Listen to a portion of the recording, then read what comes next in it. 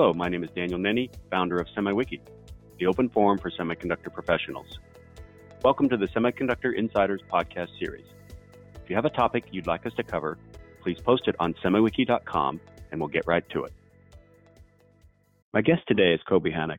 Coby joined Weebit Nano as CEO in 2017. He has 15 years of experience in engineering and engineering management roles and 28 years of experience in sales management and executive roles. Welcome to the podcast, Coby. Hi, Dan. Good morning. Coby, first, can you tell us what originally brought you to semiconductors? I mean, was it your childhood dream? Actually, it was kind of funny because I was thinking of learning nuclear physics, but a friend of my dad's, who was head of the unemployment agency, kind of hinted that he loves meeting me, but he wouldn't like to see me at work too much. So I was trying to think what I'm going to do, and a friend of mine pulled me over to the computer side, and I guess the rest is history. Interesting. And what brought you to Weebit Nano? Can you tell us a little bit about your journey? I was working as a consultant and helping different companies. Actually, at the time, I was contracted by Jasper, and I was the VP worldwide sales at Jasper when my next door neighbor called me up and said, "We're starting this new company, this memory company, and we need a CEO. And can you help us?" And I said, "Well, I'm busy." So I tried to help them. They ended up hiring someone and starting to run. But then a couple of years later, he called me up. He said, "Listen, I'm going to be moving to another fund. I need to relieve my position at Weebit on the board. So I recommended that they take you to the board." And I went to talk to them, and the previous CEO actually came and said for personal reasons he had to leave the position. He said, "Coby looks like a good person to replace me," and here I am. Interesting. So let's get into it. But first, let's start with a little background. Why do we need non-volatile memory at this time, and why is it ReRAM? Well, non-volatile memory, that's very easy because basically almost any digital device needs non-volatile memory for some things, even if you just think of the fact that when you turn it on, it needs to have some code that, some firmware or something that will start running. So just for that, you need a non-volatile memory.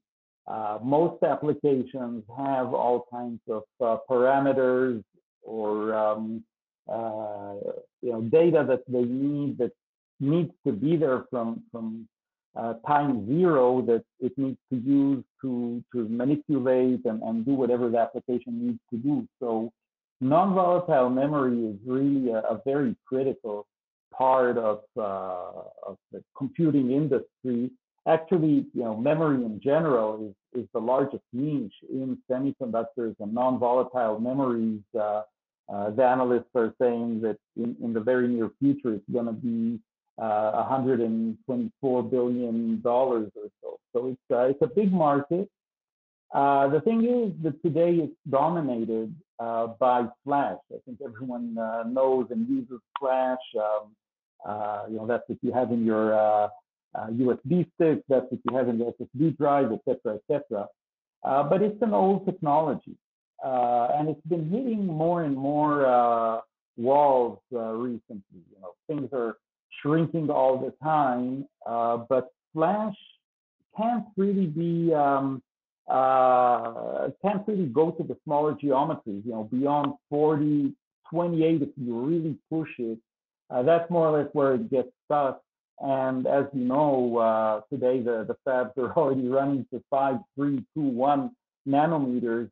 All of the advanced applications, AI and automotive and whatever, need to go there, and they need embedded non-volatile memory. So that's where ReRAM comes in, because we can scale down to the smaller geometries.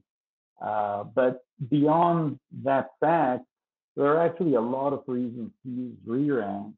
And it's really all about if it's speed, we're orders of magnitude faster than flash. If it's power consumption, which is really critical today for IoT and any mobile application, we're orders of magnitude lower power consumption. In terms of endurance, we managed to reach again 2 orders of magnitude better endurance than flash. There's a long list of advantages for ReRAM over flash. And beyond that, and maybe the most important criteria of them all is obviously cost.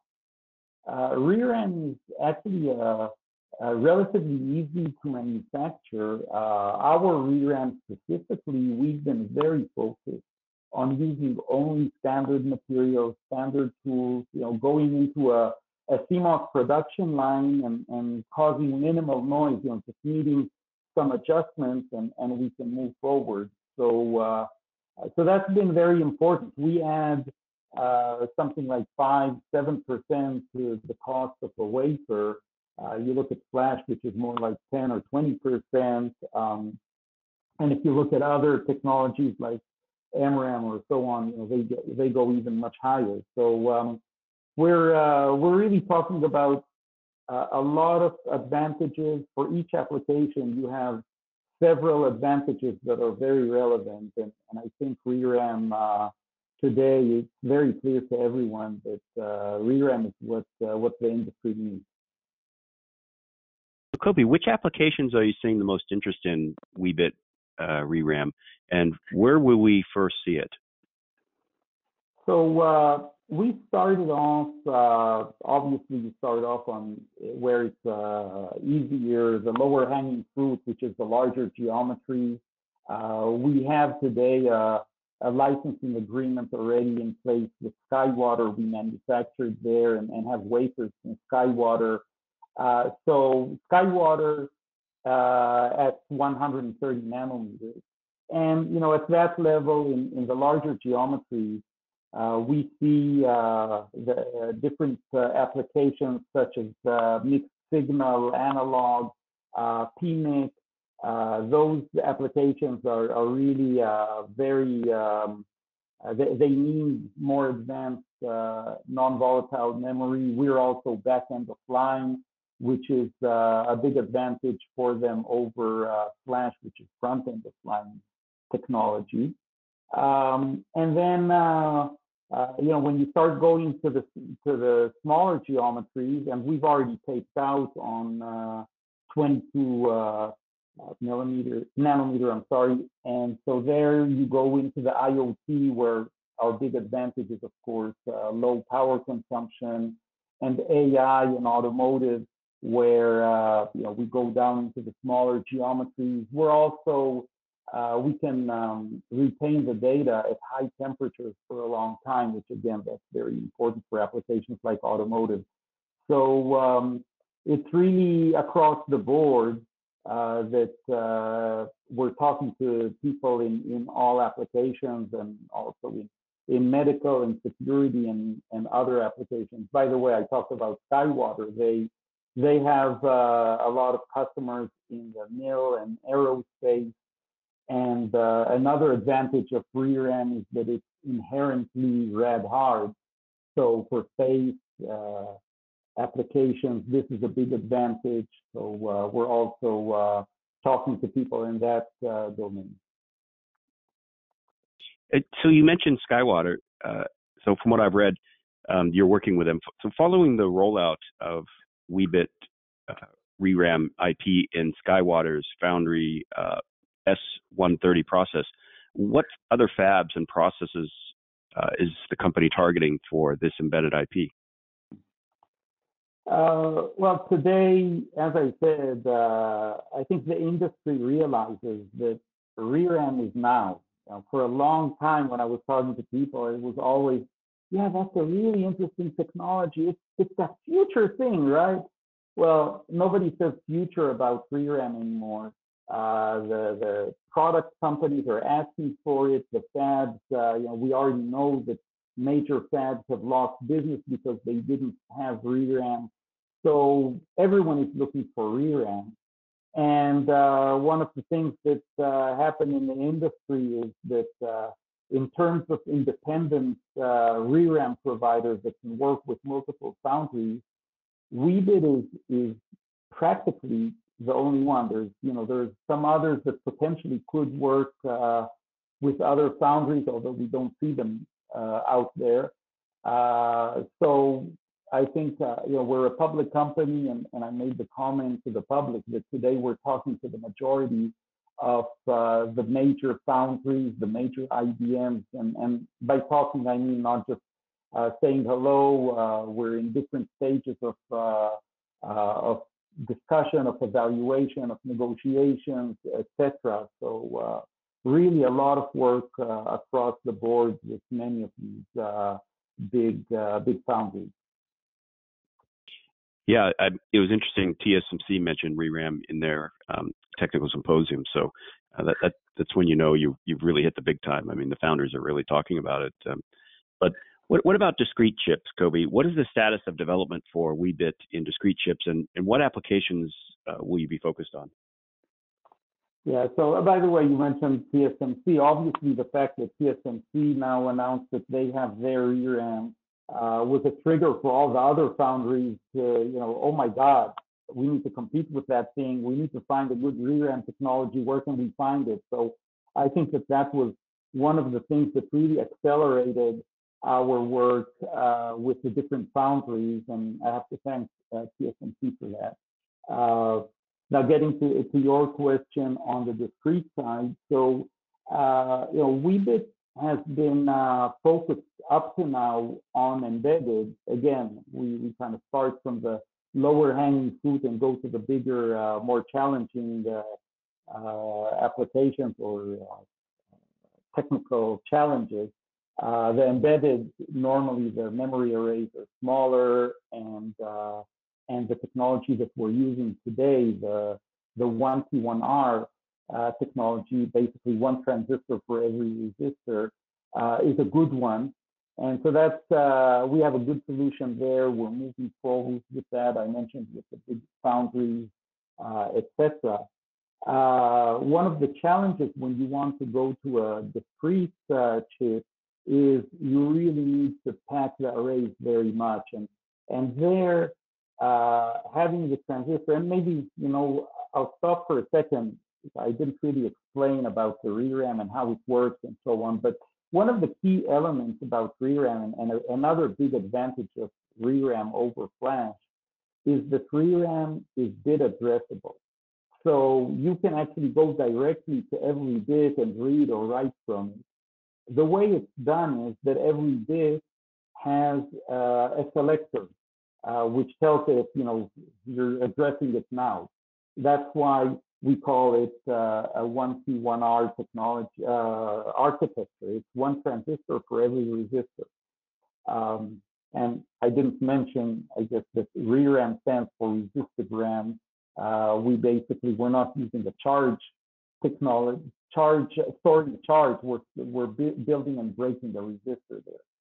So kind of that end of interrupt. And for the transistor is a great selector, obviously, but it's a little too big. So in order to really go big time into the discrete market, you need to have a smaller, more competitive selector, and we're developing that technology now. So there still is a lot of R&D to be done there. It's still going to take us some time till we get the selector technology working in big arrays, but that's definitely something that we're focused on. I think one of the interesting things that happened to Weebit more recently is people actually came to us and said, the 1T1R technology is actually good in some cases also in the discrete market. Not all discrete components are the same, and in some cases like NOR flash or like EEPROM, etc., you guys can actually compete already with the 1T1R.